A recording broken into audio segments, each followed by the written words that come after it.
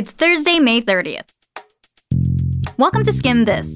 We're breaking down the most complex stories of the day and giving you the context on why they matter. Today, we're diving into what's happening in Israel. The country's parliament dissolved last night, and they're going to hold do-over elections in the fall. We'll connect the dots on why this is a huge deal and what it means for peace in the Middle East. Then, several women say they face discrimination at the FBI Training Academy in Quantico. We'll give you the details. And finally, it's the last night of the National Spelling Bee, and we have some fun facts. F-A-C-T-S. Facts. We're here to make your Thursday smarter. Let's skim this. Today's episode is brought to you by LinkedIn Jobs. The most complicated story today is about Israel and a do-over election.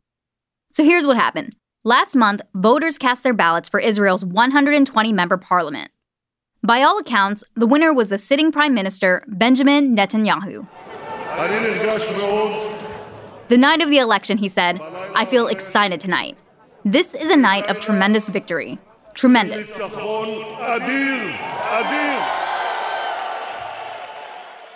Netanyahu's party, the right-wing Likud party, didn't actually get a majority of the seats. But he had enough support from other right-wing parties that everyone figured he'd be able to create a coalition majority in parliament. So Israel's president gave Netanyahu the go-ahead. He had 28 days, plus a possible 2-week extension, to get other parties to link arms with him and his party and form a government. But that didn't happen. Netanyahu asked for that extension. That was up Wednesday at midnight, local time. And now, Israel's parliament has been dissolved. And there's a do-over election tentatively scheduled for this September. To be clear, this has never happened before in the history of the country, since Israel was formed in 1948. We're going to get into what caused this sudden breakdown, what happens next, and what it means for a major project the U.S. is working on, peace in the Middle East. Okay, so first, what went wrong here? Like we said, since the election, Netanyahu was hoping to build a coalition of right-wing parties. He was turning, in part, to two groups: ultra-Orthodox religious lawmakers on the one hand, and ultra-nationalist and secular lawmakers on the other.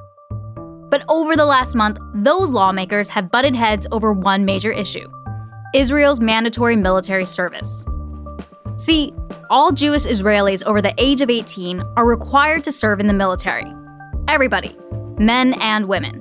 But there are some exceptions, including for a group of ultra-Orthodox students who are studying the Torah at a seminary. That's been a point of contention among some people for a while, especially secular Jews. But it's come up again recently.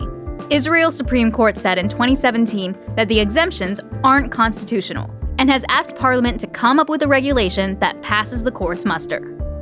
Right-wing lawmakers are on both sides. The ultra-Orthodox want to keep some sort of exemption, but a very small but powerful group of secular ultra-nationalists want to restrict it. They're being led by Netanyahu's former defense minister, a guy named Avigdor Lieberman. And both of those groups refused to join Netanyahu's government unless he sided with them.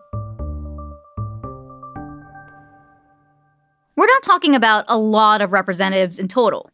But Netanyahu needed every last one of those lawmakers on his side to tip the scales and get a government together. Classic rock-in-a-hard-place situation.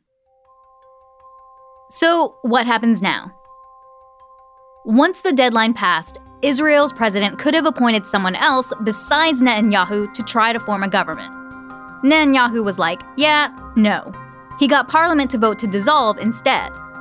That triggered a brand new do-over election, which is now tentatively scheduled for September 17. Which means Israel probably won't have a functioning government until November. But like we said, this has never happened before. So there's a lot up in the air here. Parliament is technically still around, but it can't pass any major legislation. Netanyahu is still the interim prime minister until the September election.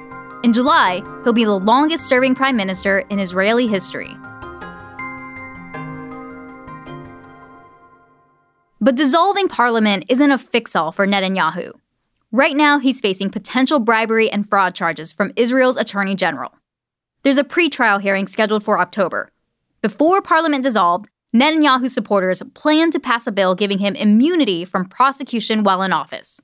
Now, parliament can't pass that, or anything. So Netanyahu could have some big legal problems ahead. And this political chaos has bigger implications for things like the White House's Middle East peace plan. President Trump's senior advisor and son-in-law Jared Kushner has been working on a peace plan for over a year. The White House said they would release the plan in February, but they decided to put it off until after the Israeli elections, to give Netanyahu some breathing room while he ran a difficult campaign. And so now, the White House is all systems go, and getting ready to reveal parts of the plan at a conference in Bahrain in June. Kushner's on a multi-nation tour of the Middle East right now, rallying support. Today, his stop was Israel, to meet with Netanyahu, the day after Israel's parliament dissolved itself.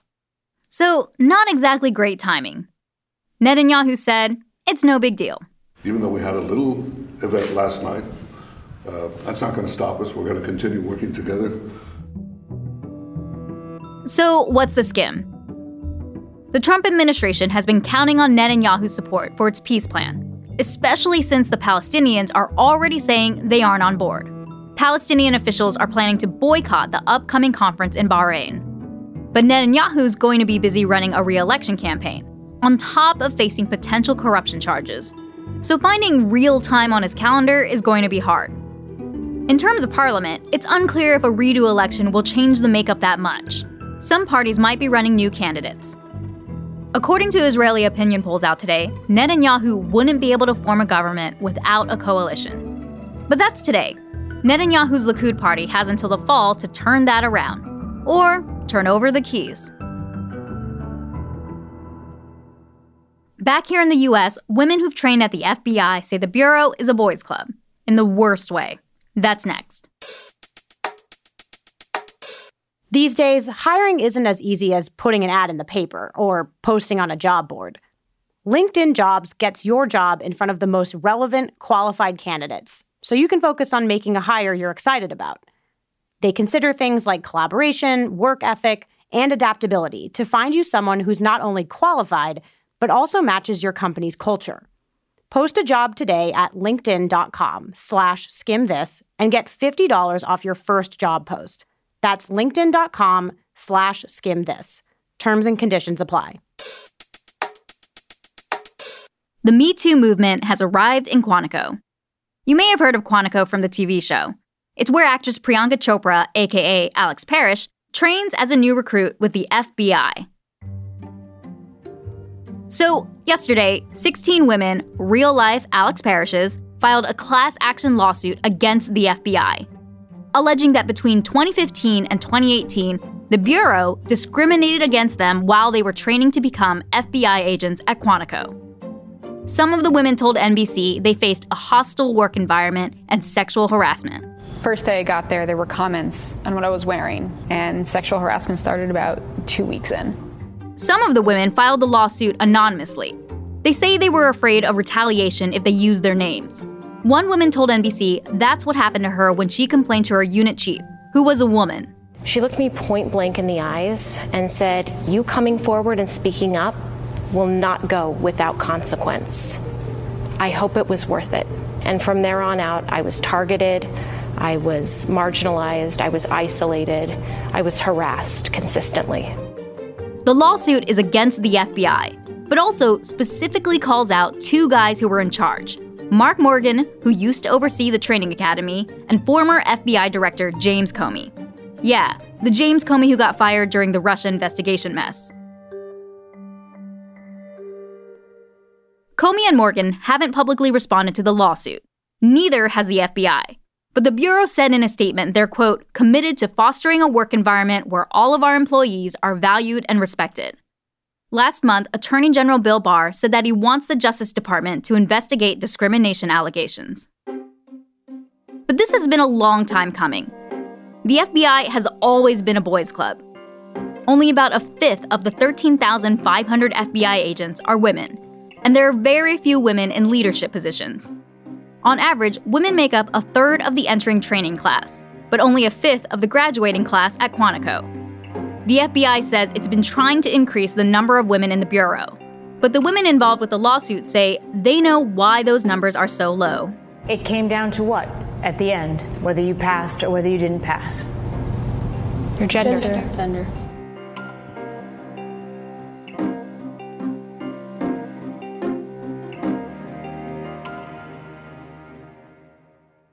Well-being is a buzzword people like to throw around. But New Zealand is putting its money where its mouth is.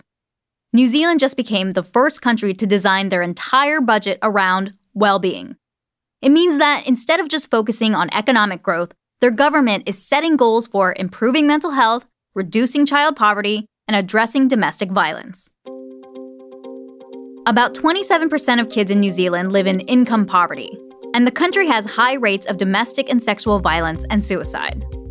The investment in mental health, about $1.24 billion US, will go towards suicide prevention and addiction programs, but also to help people with anxiety and depression. 81,000 people will get access to free mental health care services. Here's New Zealand's Prime Minister, Jacinda Ardern. I absolutely believe this is going to make a difference because I've heard from people already where it has. Mental Health Awareness Month comes to an end tomorrow, but we've got a lot of info that will stay on the Skims website. Head on over to theskim.com/livesmarter.